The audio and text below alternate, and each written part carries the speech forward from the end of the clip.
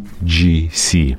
Outdated or essential? Cut through the noise and reveal the truth with our free ebook created in collaboration with VideoWise. Learn proven strategies to encourage customer reviews, leverage email marketing for sales, and boost conversion rate by 9.2%. Download the ebook for free at flowim.com/UGC. Eric is actually one of the masterminds behind Chavez iconic emails. And in this podcast, he will hopefully share some juicy email marketing details with us. Welcome to Email Einstein, a podcast by Flowim. It's time to start honing your inner marketing Einstein. Tune in for the data-driven tips that'll make you a marketing genius. Here you'll find email marketing formulas and tips straight from the brilliant mad scientists at Flowim. It's time for your emails to start earning more money. It's time to unleash your Einstein. Hey everyone, and welcome back to another episode of Email Einstein. Vera and Elisa here today with a very special guest. But before we get into that, we are two email marketers at an email marketing agency called Flowim. We are super passionate about email marketing, and because we love what we do, we want to share our insights with you. Flowim is one of the fastest growing email marketing agencies in the world. We specialize in providing a premium, full service e-commerce email marketing experience for all of our clients, and our service is tailored specifically for your business and is designed to help increase your online retail revenue by 20 to 50, that's 50%. We deliver the right message to the right person at the right moment, and that's what we're all about. And without further ado, Vera, please introduce us to our very special guest today. I'm so excited about today's episode, you guys. So welcome to another episode of Flowim Podcast. Thank you for hanging out with us today. Today on the show, we'll be talking to Eric Hellstrom from Chavez Shirts. And for those unfamiliar, Chavez is the apparel brand with a cult following, and as you will learn in this podcast, killer emails. And if you are not on the Chavez email list, go sign up now because it's hilarious. Even though it's October in Canada and I'm certainly not in need of shirts for sure, I'm somehow always find myself opening all of Chavez emails because they are that good. Anyways, so we have Eric with us on the show today, and Eric is actually one of the masterminds behind Chavez iconic emails. And in this podcast, he will hopefully share some juicy email marketing details with us. So say hi, Eric. Hey, how's it going? Thank you for that introduction. Officially the first time I've been called a mastermind. I love calling people that. Yeah, for some reason. It was so hard for me not to call you Erich because of that video you guys posted a few months ago. Yeah, there's a funny story behind that too. Erich is a nickname that I had around the time I was in college. And the reason that I got the job, or one of the, like my foot in the door at Chubby's, was one of my coworkers from back then. And he always knew me by Erich. But my name is Eric. But everybody at Chubby's has always called me Erich. Interesting. Okay. Yeah. I'm trying so hard not to call you that, like Erich. I was like, his name is Eric. I was like, he's Eric, like Prince from Ariel, from like the Little Mermaid, you know? He's Prince Eric, yeah. So that's a good, promising start, right? That is hilarious, The Little Mermaid. Oh my gosh. Well, before we get started on like the really good, juicy details of email marketing, Eric or Erich, we have some Blitz Q&As for you. Short and sweet, whatever comes to your mind first. Are you ready? I'm ready. Can I ask follow-up questions? Possibly. Yes, you can. You can ask follow-up questions. Okay, so question number 1, Amazon or Shopify? Ooh, Shopify. Okay. Baby panda or baby penguin? As a pet or just to look at? Ooh, it's a good one. Oh. As a pet. Yeah, as a pet. Baby penguin. Okay, there we go.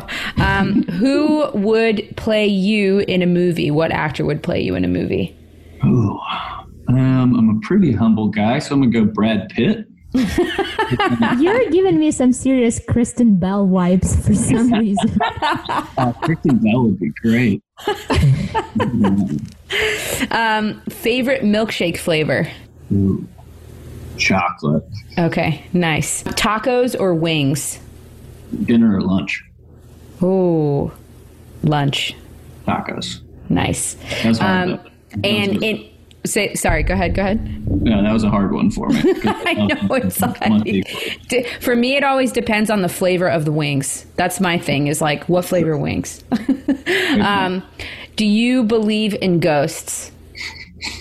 Kind of. I grew up in a 100-year-old farmhouse, so there was some spooky stuff that happened. Oh my gosh. Halloween's like a week away, so I'm going to go yes. Then. Okay, good. Nice answer. Okay, awesome. He made it. He made it through the Blitz Q&A round. Having the right communication between your brand and your audience is how you create meaningful connections, building your brand's identity and reputation. Introducing Flowium's Brand Voice course. Create your voice, tone, and learn how to represent your brand across multiple channels. Find out more at flowium.com/brandvoice. Okay, so let's get started. So, Eric, this question is primarily for people who aren't necessarily familiar with Chubbies, but how would you describe the brand and what is Chubbies, essentially? Yeah, well, at Chubbies, we make clothes that feel like the weekend. In general, just as a brand, we don't take ourselves too seriously, and we encourage people to do the same. If you ask somebody else, they'd probably say we make really short shorts and swim trunks. Which is pretty accurate. We do other stuff as well. Like now we have like a fall line of jackets and lounge shorts, and we're releasing on Sunday something called the Chubsy, which is like a onesie made of lounge material. It almost looks like a one-piece pajama, but it's a pair of shorts. Nice. Which is cool. That sounds awesome. But yeah, so the company was started by 4 guys in their early 20s.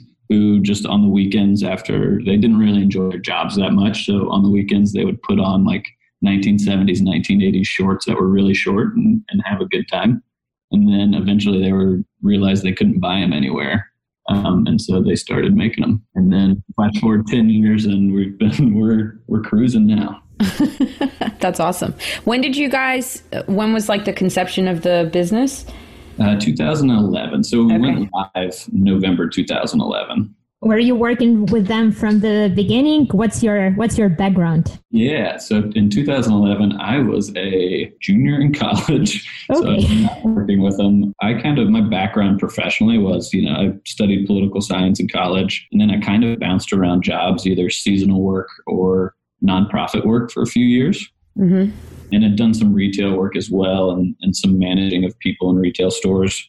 And then in 2016, at the end of it, Chubbies opened up they had a flagship store in San Francisco, and then they opened up a pop-up shop in Atlanta, Georgia, and it happened to be in the building where I was working at the time.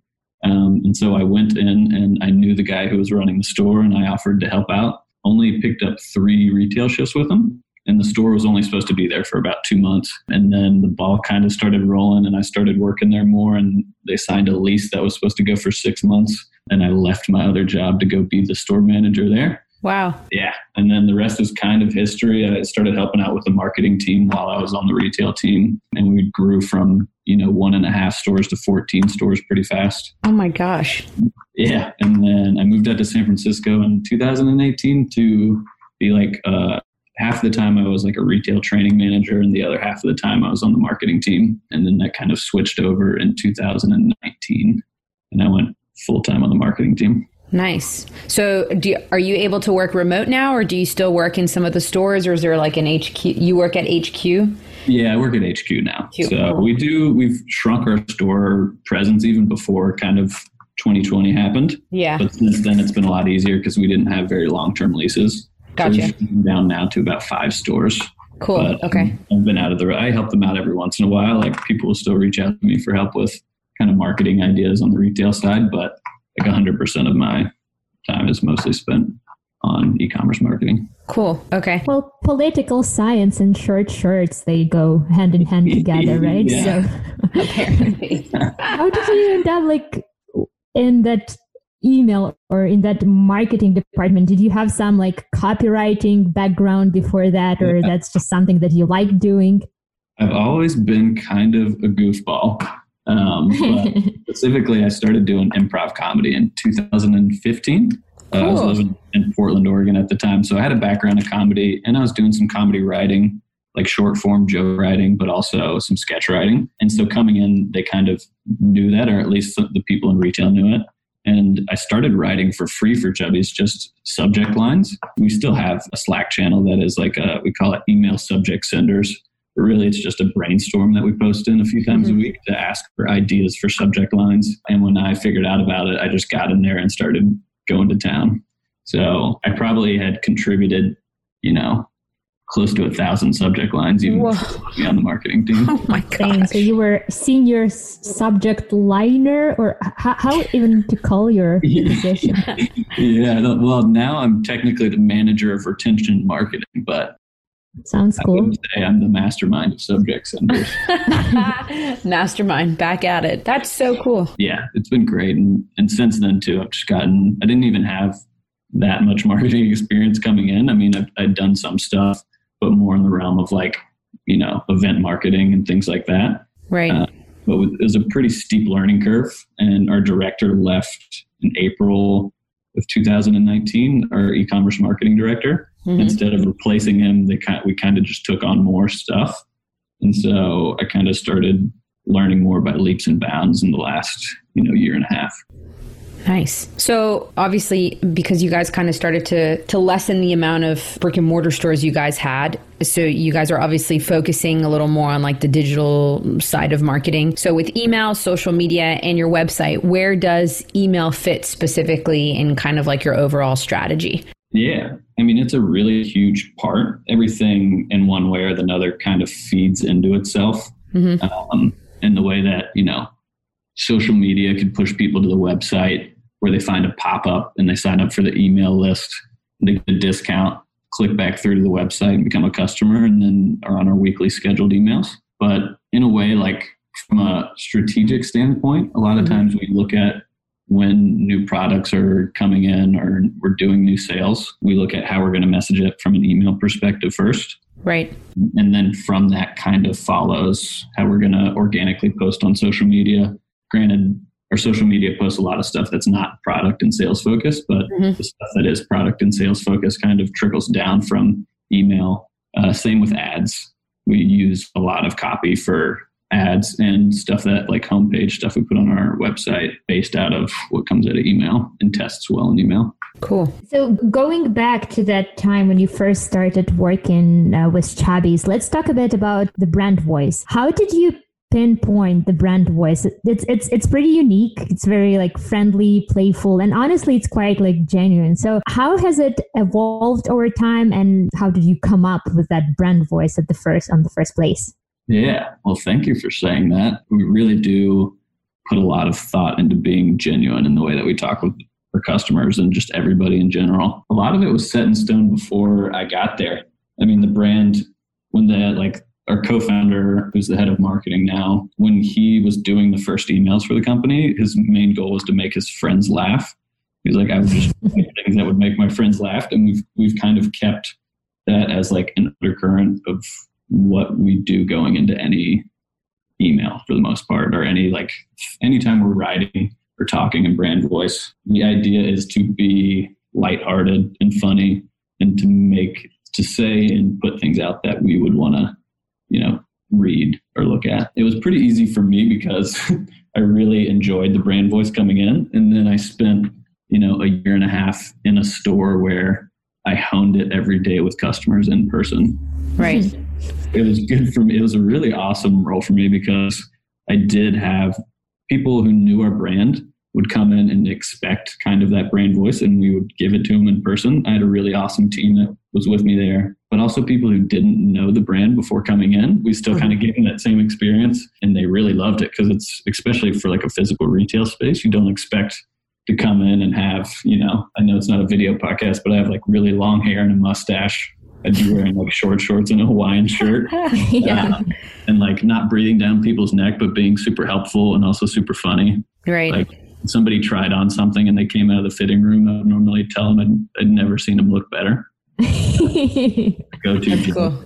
That's a good one. I'm taking notes. I'm taking notes here. I'm still harping on the we make clothes that feel like the weekend. I'm like, that's such a good line to me. So yeah, it's cool. No, that's really cool. So you'd probably say that the fact that you got like that in-person experience with not only like working in the store and being in the environment of Chubbies essentially, but then also getting an opportunity to talk to clients and or customers and just live it out, I guess probably has helped quite a bit when it comes to just getting down and writing the copy for Chubbies.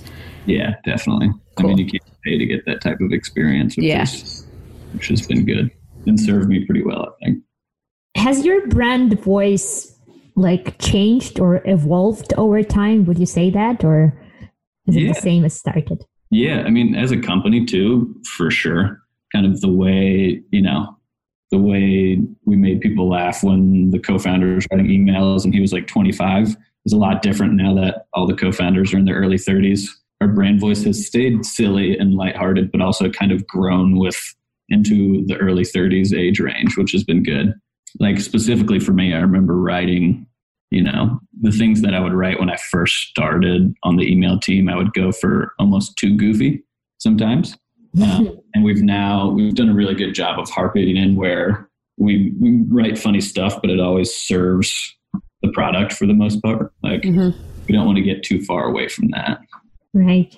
And you mentioned that you have the comedy background too. And I think a few other guys in your team has some comedy background too, right? We got a pretty funny team.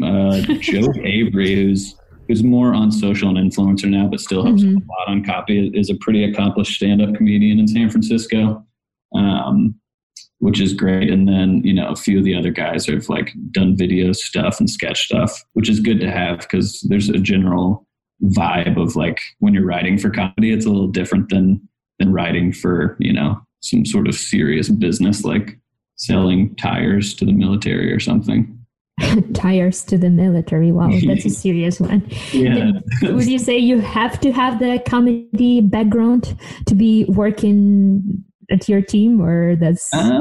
I would say now, no, but maybe when I started, probably because it was a very small team. I came on, there's 4 people writing and four people between, email, social, and video and ads. So now we've grown a little bit more. I hired an intern this year who's now with us part-time who didn't have a comedy background at all, which is great. And they've contributed some really awesome copy throughout the year. And I think part of it is teaching people the parameters through which we write, being lighthearted, but also sticking to the fact that it is kind of product marketing at its essence. Right. Cool. So, Eric, can you talk a little bit about kind of the cadence of the Chubbies emails that go out and how often you guys send campaigns and what type of content is going out, and just speak a little into that? Yeah, for sure. So most people, we have flow campaigns set up that are always triggered by, shopping behaviors or certain things like that. From a campaign perspective, the bulk of what we send are to an actives list that generally are either newly acquired customers or people or customers or subscribers who have opened or clicked within 90 days. So we send to them generally 4 times a week, sometimes 5, depending on how many messages we have, which is a lot, but we come out with a lot of new products, which is kind of what drives that. We also do some targeted sends. We do a non-opener send generally on Thursday, which is, highly engaged people from that list who haven't opened in the past week. So we will repurpose our best messages. We'll take the best sections from the best performing messages, put them in one email, and then we call it non-openers. So specifically, we try to go for subject lines that aren't product focused. They're more pop culture references, general funny things. One went out today, and I think the subject line was "pineapple on pizza?" ? That's the never-ending question. Yeah, it started many debates in the office back when it was stuff. And then the preview text said, "Now that we've got your attention, open this email, please." So we do that for non-openers, and we also have a frequency is set list, which are people who on our unsubscribe page you can request to just get 1 email a week rather than unsubscribe. So we send them our best performing email sections with our best subject line every week as well. So again, how do you define this non-openers? These are your engaged customers who haven't opened anything from you within the week, right? Yeah, within 5 days. So we send Sunday, Tuesday, Wednesday, Friday. So we'll send it on Thursday, and that'll get everybody who hasn't opened kind of Sunday through Thursday. Have you noticed that those campaigns that you're sending to non-openers have like worse open rates or like? Yeah, they have less than half of what you'd expect from another campaign. Right. But the good thing is, of those people who are opening, you're getting conversions. And if you look at that, if it's 4 campaigns a month over the course of a year, take incremental revenue, it really starts to add up. Right. Which has helped us. I mean, it's cherries on top for the most part.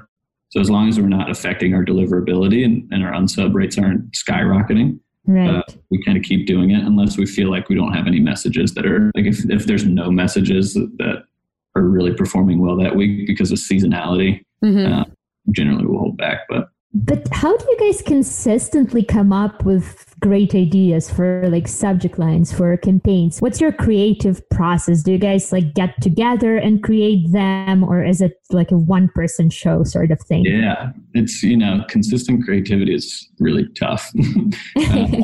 Especially, this year we've all gone remote, but even before last year, I moved to to Austin from San Francisco, and I was one of the first people from the marketing team to come out here. So we went from having in-person meetings every week to being split up and doing Zoom calls, which makes it tough because there's a funny part of creativity, especially when you're trying to write funny stuff where you're just in a room kind of pitching ideas sometimes. And then Zoom, as most people have probably figured out this year, can be a little bit harder to goof around on. Yeah. I have a few hacks for that. My favorite one is pinned the CEO's video during an all hands call. And I did a screen record of it for about 5 seconds. And then I make it my Zoom background sometimes before I come into a call. And so I'll come into a call and people will think it's the CEO and I'll change my name to his name. And I'll just watch them start to turn. They'll be like, Kyle, I didn't know you're coming to this meeting. And he didn't do anything because it's just a video. And I'll let him be nervous for a minute and then I'll pop up, which is awesome. Oh my gosh, we should that start is great. doing it. And you mentioned that you also have like a Slack channel for subject lines and stuff, right? Yeah. So we do that as well, which anybody in the entire company from, people who are just, we call them weekenders, but like hourly workers in our retail stores to, the co-founders are in there as well. It kind of ebbs and flows with how willing people are to brainstorm in there, but we generally have around, 6 to 10 people who are pitching subject lines every week, which is awesome and fits from all sides of the business. Do you A/B test this subject lines at all? Yeah, we do. For every campaign, we generally test 4 different subject lines, and the reason for that is, I've been doing this for a while and it's still hard for me to know exactly which one's going to win. Do you have like some kind of formula of a successful subject line? Yeah, for me, the subject part of it is generally 1 to 3 words. And I like the whole thing to read kind of vertically well. A lot of our users are on smartphones. Reading on a smartphone and you're scrolling through your inbox, you're reading vertically already. So the less you can say, at least in that subject line, and lead into the preview line, is kind of my formula for success. It's kind of like a setup joke in that subject line, and the preview text kind of brings it home. We also changed the from field a good amount. Whether we haven't done as much as of late because our open rates have been really good and we haven't felt like we've needed it, but we'll change the from line to be something like your wallet at chubbys.com. Email address, and then the subject line will say thank you for shopping that sweet sale or whatever. I like the one where you change the from to sender's name subject line snap.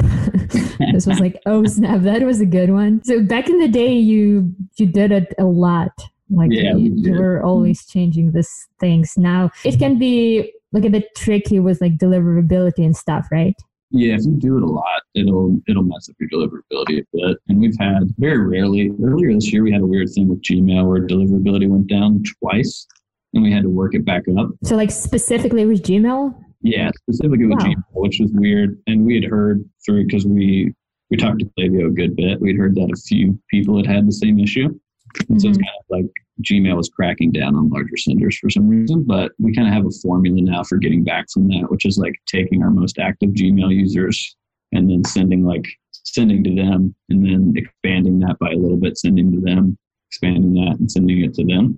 So we have workarounds for it, and we still change the for line a lot, but I'll change it now to say something like early release by Chubbies. So it kind of reads like the first line you see would be early release by Chubbies. The middle line would be like the world's softest, and then the preview text would finish it off with like completely short, you could imagine. Got it. Good one. That's really handy. You're saying it's actually like 2 sentences worth of stuff, but people don't read that much, and the way that they're scanning kind of feeds into it. That's cool. I've actually never utilized that from. Yeah, me neither. That from thing, but it's so smart, you guys. Wow. Yeah, you should try it out. I should. That's for sure. So you guys obviously do a lot of testing, and that's in part why now you know that like doing that too much, it messes up your deliverability and that kind of thing. But do you have kind of like any unexpected surprises that you've experienced along the way, or like things that you thought would work but didn't, or kind of the other way around, like things that you did accidentally and then you were like, oh my gosh, this works really well kind of thing? Yeah. I mean, one of the interesting things is like looking back at last year at one point, I was looking at like our best message, like our highest converting, most sessions driven. And there was one about blazers that we wrote, and like the subject line was really good and it had high opens, and it was like, we're back. And it was like the blazers at Chubbies, we're back. But then you opened it up and it was very simple, short email. And like, everything kind of served it well. There wasn't a lot of bells and whistles. It was like a close-in shot of a blazer, and it said the blazers are back. And it was like 2 sentences of copy, and then our links kind of also served as copy, so that we write links in an interesting way sometimes that feeds into the narrative the body copy is saying. And it was just, it was like a headline, an asset, 2 sentences, a link, and then like a 2 grid of the 2 other blazers, and then another link, and that was pretty much it. We also had a sign off, and it really did well, which was surprising. And it was something that we've recreated a lot, where it's a short email where we take like the funny parts of it that are really lighthearted, but they're short and they're in sentences that like hit multiple points. Got it. And so it's not, it's like sometimes you can get like too deep in the weeds writing stuff. And you're like, oh yeah, we need to point out every single feature right here. Or like it's important for everything to fit in this graphic, or for us to say this much. And like saying, if you can really nail it and say a lot with a little, it performs really well and people respond really well. Another interesting thing for me is I would have expected GIFs to really outperform static images in email, but I have never seen, I've tested a lot of GIFs and I've never seen overwhelming evidence that they perform, better than static images, which is crazy. Yeah, which we've seen a little bit on our end too, where like you put in a GIF and you're like, oh, people are going to love this. It's going to smash it. And then you're like, oh, people hate it. So it's like, I always tell people kind of that people appreciate emails that look like emails. Like sometimes if you get too graphic-y, like a full graphic email that looks like a beautiful page in a magazine, like people enjoy looking at it, but it doesn't really serve the purpose for us, which is clicking people through to the website normally to go and shop on our website. Right. So a lot of people stick to short and sweet and looks like an email for the most part. Right. Yeah. Well, and it makes you think like maybe not fully going back, because it gets kind of boring, but maybe going back to primarily text-based emails is kind of something that's worthwhile. Like if you get a little too heavy on the graphics and the over-designed emails, and then you send out a random text-based email, people are like, wow, a human's talking to me. Nice. Yeah, exactly. And then it does have human touch. We've done some of those too. And we've tested them in product emails and less product-focused emails. And you get really great click rates because on an all text email, you generally are only going to hyperlink, 1 or 2 spots, and it's usually on top of text. And so it kind of forces users to click a lot. Right. In one of my emails for my clients, I've done this thing like postscriptum, PS, I'm real. You can respond to me. Oh, so that was like basically like a tags-based email, and it converted so well. I was actually surprised. What would you say was your biggest email marketing fail? Or like Biggest something like that, or something that you expected that it would perform super well, but it didn't. Well, except for the gifts, because you've covered them already. So interesting. What other things? Maybe some flows that you thought would perform good, but they didn't perform as well for you. Yeah. I mean, there's been some flows where, we wanted to retarget specific buyers who bought products. In general, what I've learned from like flows is you're not going to get a whole lot of return unless there's a lot of people in them. Mm-hmm. That's true. Yeah. So that was there's been a lot of trial and error on that front. I'm trying to think of a good error. I mean, I've made some mistakes where I accidentally sent an email to a bunch of people I shouldn't have, which was a big fail. Good reminder that, because we have a pretty big list, and I've accidentally sent, 6 figures amount of users the same email 2 days in a row. Oh my gosh. Yeah, which is making me nervous just talking about it again. It happens though, even to the best of us, it happens. And all you got to say is sorry. Yeah, there's not much else you can do. Yeah, and I got no feedback either. Like nobody really, it's surprising. You can mess up pretty big, and like people who receive emails don't even think twice. Your audience is super loyal, I guess. That must be. That probably saw it and they were like, "Oh, E-Rich messed up again." Again. What's your sort of like a favorite flow? I don't even know if you can pick favorites. It's like kids, you can't pick one and send him to college. But still, like, which one is your favorite? I have a specific favorite flow and a specific version of it, because when I was still working in retail, I had a request from the person in charge of email at the time to write browse abandon flow. And they were like, yeah, it's for people who are cruising the site. We're not going to show them what the product is, so just try and get them back to the site. And I kind of took it upon myself. I built 3 different graphs in Canva, and then I started the browse abandon as like, it's like I called myself Duncan Smothers for some reason. I was Duncan Smothers from the Chubby's data team. All that they had been on the site, and I had some important stats that I needed them to look at.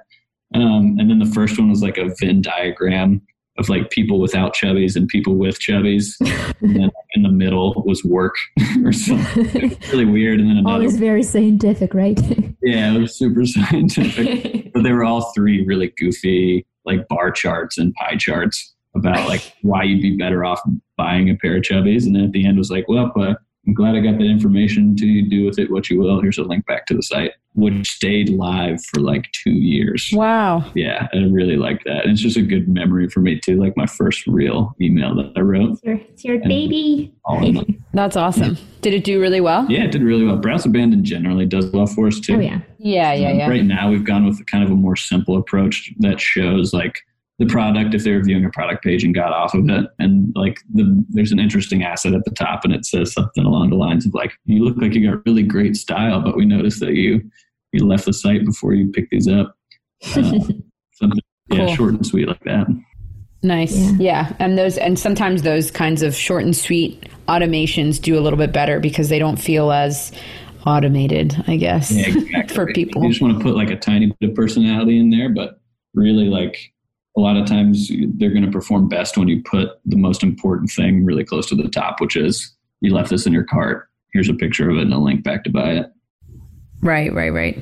Yeah, I have like a love-hate relationship with the browse amendment. I mean, personally, I love them, but sometimes they feel a bit like creepy. Oh, someone is watching me, Like, I haven't even placed it into the cart and I already got this thing. So you've got to be really careful with them and don't go like too aggressive with browse abandonment. That's for sure. Yeah, it's a good call. You don't want to come off as like really breathing down people's necks and twist their arm to buy a pair of shorts. Stalking. Yeah. Just send them a flow campaign with touch points every 10 minutes. Like, we saw you didn't buy it. Yeah, exactly. What's your strategy for holidays 2020? I know it's a big topic, but this season will be different for sure. So what will you be doing different this year? Yeah. And have you started preparing for 2020 holiday season already? Yeah, we have. We have a weekly meeting now talking about some things. Probably the biggest sticking point that I think a lot of people relate to, and maybe is the big secret of the year, but it's been happening every year, is that holiday messaging starts earlier and earlier. Oh, yeah. We technically messaged some holiday prints last weekend, and they're kind of moving. So earlier is kind of better, especially with kind of uncertainty with how everything's going right now. It's good just to be out in front of it. But outside of that, we do kind of like a week of sales leading into Black Friday, Cyber Monday. It's kind of a way, it's another part of taking it or going earlier, but also like taking a lot of pressure off Black Friday and Cyber Monday. Because a lot of times, and I'm sure a lot of companies can relate, there's a lot of pressure on those 2 days. And the more we can take off of it by like doing cool promotions leading into it, it helps us out a lot. And we don't have to like financially rely on 2 days for an entire month. That's smart. We do some specialty sales that we would have probably done on Black Friday or Cyber Monday anyway, but we do them the week leading in. And then we do a pretty big Black Friday sale, which technically starts on Thursday on Thanksgiving, because you can kind of email you can email people on Thanksgiving now with Black Friday deals and still do pretty well. Right. Yeah. And then we call it Cyber Monday. We've done it for years now, but Cyber like Monday. Yeah. It's a lot of free gifts and like exclusive products and like really awesome sales that we do for about 12 hours. So we go really in on that day. We probably send to our actives list and people who have purchased in the past few days, we generally send a couple emails to with awesome deals. And then outside of that, it's kind of just creatively messaging what we have left as far as inventory. Because we're mostly like a spring summer brand. So the stuff that we do have for the holidays and the winter, we try to move through pretty fast. So it's kind of just flexing into creative sales, creative messaging. We do really well through week 2 of December. And then it really drops off for us for about 2 months. Yeah, I think it's typical for the industry. And you're doing something like this for July as well, right? In July, you had like a Julyber. Is that? Yeah, we call it Julyber Monday. Julyber Monday. Yeah, in years past, it's been like just a random Monday. It was supposed to be a take on Cyber Monday, but July and to help you get stuff before the 4th of July. Right. What happened in late June. And we would do about 12 hours of sales with like really awesome free gifts with purchase and like exclusive products and deals as well, which we've done every year. We moved it to the end of July this year, which was interesting. That's different. Yeah, a little different. This year's been kind of crazy. It's kind of like Christmas in July though, isn't it? Yeah, it is. It's kind of like a half Christmas celebration. Yeah, that's cool. Needs. Julyber Monday. That's hilarious. That's really funny. And Cyber Monday, you guys. Eric, what would be your best advice for e-commerce brands like preparing for 2020 holiday season? So I guess starting earlier, and what else could you recommend from your past experience? Start out early. This year is such an interesting one. Granted, we won't know what happens between then and now, but definitely references to like acknowledging the times in positive ways, not negative ways. So like, not being like screw 2020, but being like, it's the perfect time to get a gift for that friend that you've been Zoom hanging out with every week for the past 8 months. Oh, that's cute. That's cool. Yeah, there's creative ways to take and to like spur that feeling of like, it has been a wild year and hard for almost everybody. And that leaning into it, like it is capping off the year. People do get really nostalgic about the year generally at the end. So there's a lot of opportunities too to tap into that and like spread a little bit of positivity. And like, it is kind of nice. I'm not a huge holiday person, but giving gifts and appreciating people this year, like there's so many angles you can take. That's like, it's important to appreciate the people that you have gotten us through this year, So I like that. And especially with like being inclusive too. I think as time has gone on, people doing Christmas sales over holiday sales and like not acknowledging other holidays besides like Christian holidays. It's a great time to go kind of more away from Christmas and into holiday. Right. Yeah, which is something I'm a fan of. Yeah, that's cool. And being a little more all-inclusive, which I dig that. That's cool. That's really cool. So we have one last question for you, Eric, before we wrap up. What advice would you give your younger self about starting in email marketing?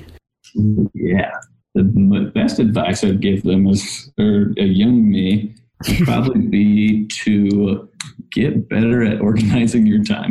It's a constant struggle for me. But no, I think honestly, like understanding the market more and constantly doing market research is something that I do, but I don't constantly do. Mm-hmm. And like making sure to write down what you've learned.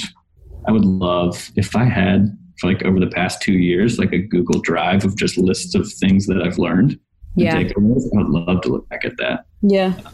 So that's always good. Kind of take notes of the progress you're making and things that you find are important, because it starts to move pretty fast, and then a lot of this stuff just kind of lives in your brain and becomes like second nature. Yeah. Probably, do you have like a little journal or like something on Google Drive of all the subject lines you've ever written? Dear diary. Yeah, right. Yeah, my subject line diary. How cool that would be. Wow, yeah. I want that one. Like a little ebook that's just my best subject lines.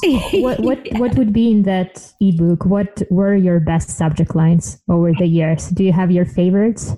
Such a good question, and I wish I remembered them, because I've probably written just a week like 100 subject lines as far as brainstorming and stuff. So they start to go out the window really quick, and it's hard to remember. The one I presented at Klaviyo's conference last year, and I talked about one that it does stick out. I changed the from line to the abominable snowman at chubbies.com. Subject line just said, I'm real. The preview line said, and I'm on a pair of shorts, because we were selling shorts with the abominable snowman. I was waiting for you to mention that one. I was last year on that conference, and I was like laughing so hard. Oh yeah, that one does stick out. That was a good conference. I wonder if there's a video of that conference recorded somewhere. There should be. Yeah, there's one on Klaviyo's website. It was a good speech. Wow, I would rewatch it for sure. Thank you. Yeah.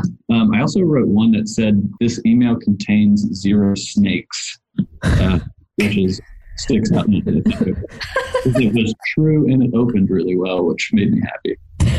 That's I love how random your subject lines are. Yeah. It just makes me so happy. It makes my inbox so happy. Oh my God. I love the pineapple on pizza ? One. That's really good. Yeah, that's a good one. So, Alyssa, what is your take on that? Pineapple on pizza, yay or nay? No, I don't do pineapple on pizza. That's not for me. Yeah, no, so it's good. Not for me. So I'm a mushroom pizza girl, and everyone's like, oh, that's disgusting. I love mushrooms. Like, it's a weird obsession, and mushroom pizza is, for me, like the end all be all. I love it so much. Oh, in Canada, we have this thing. I don't know if you guys have it in the States. It's pierogi pizza. So it's basically pizza with pierogies on it. Oh my gosh, that sounds amazing.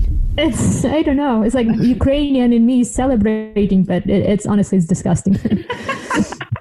So that's really funny. Well, thank you so much, Eric. A lot of inspiration.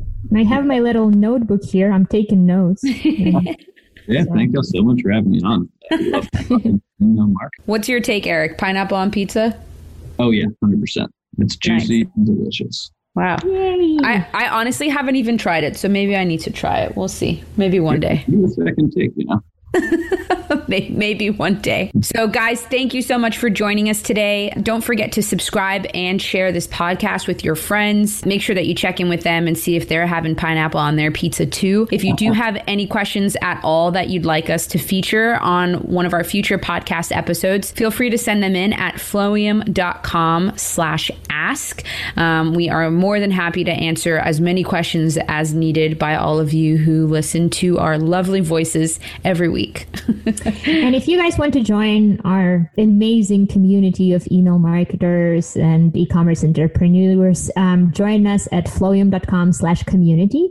And if you're interested in getting some more advice on how to establish a solid email marketing strategy for your store, visit flowium.com/contact and sign up for a free consultation. So we do have a lot of good links here, good resources. We mentioned them again in our description box down down below. So scroll down and check out all of the links. And make sure that you listen in for our next episode. We've had like a whole host of guests lately, and I'm so excited. We've had really good people on. But our next episode is called Why Aren't My Emails Working?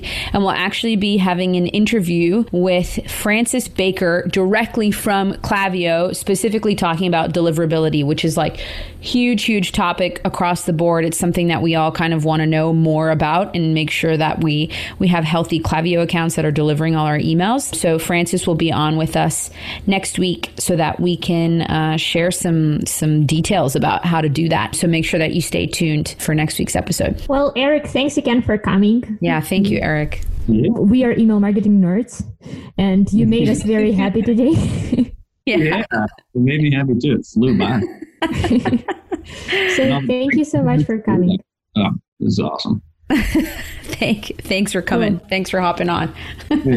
Guys, thanks for listening, and we hope to see you all next week. Bye.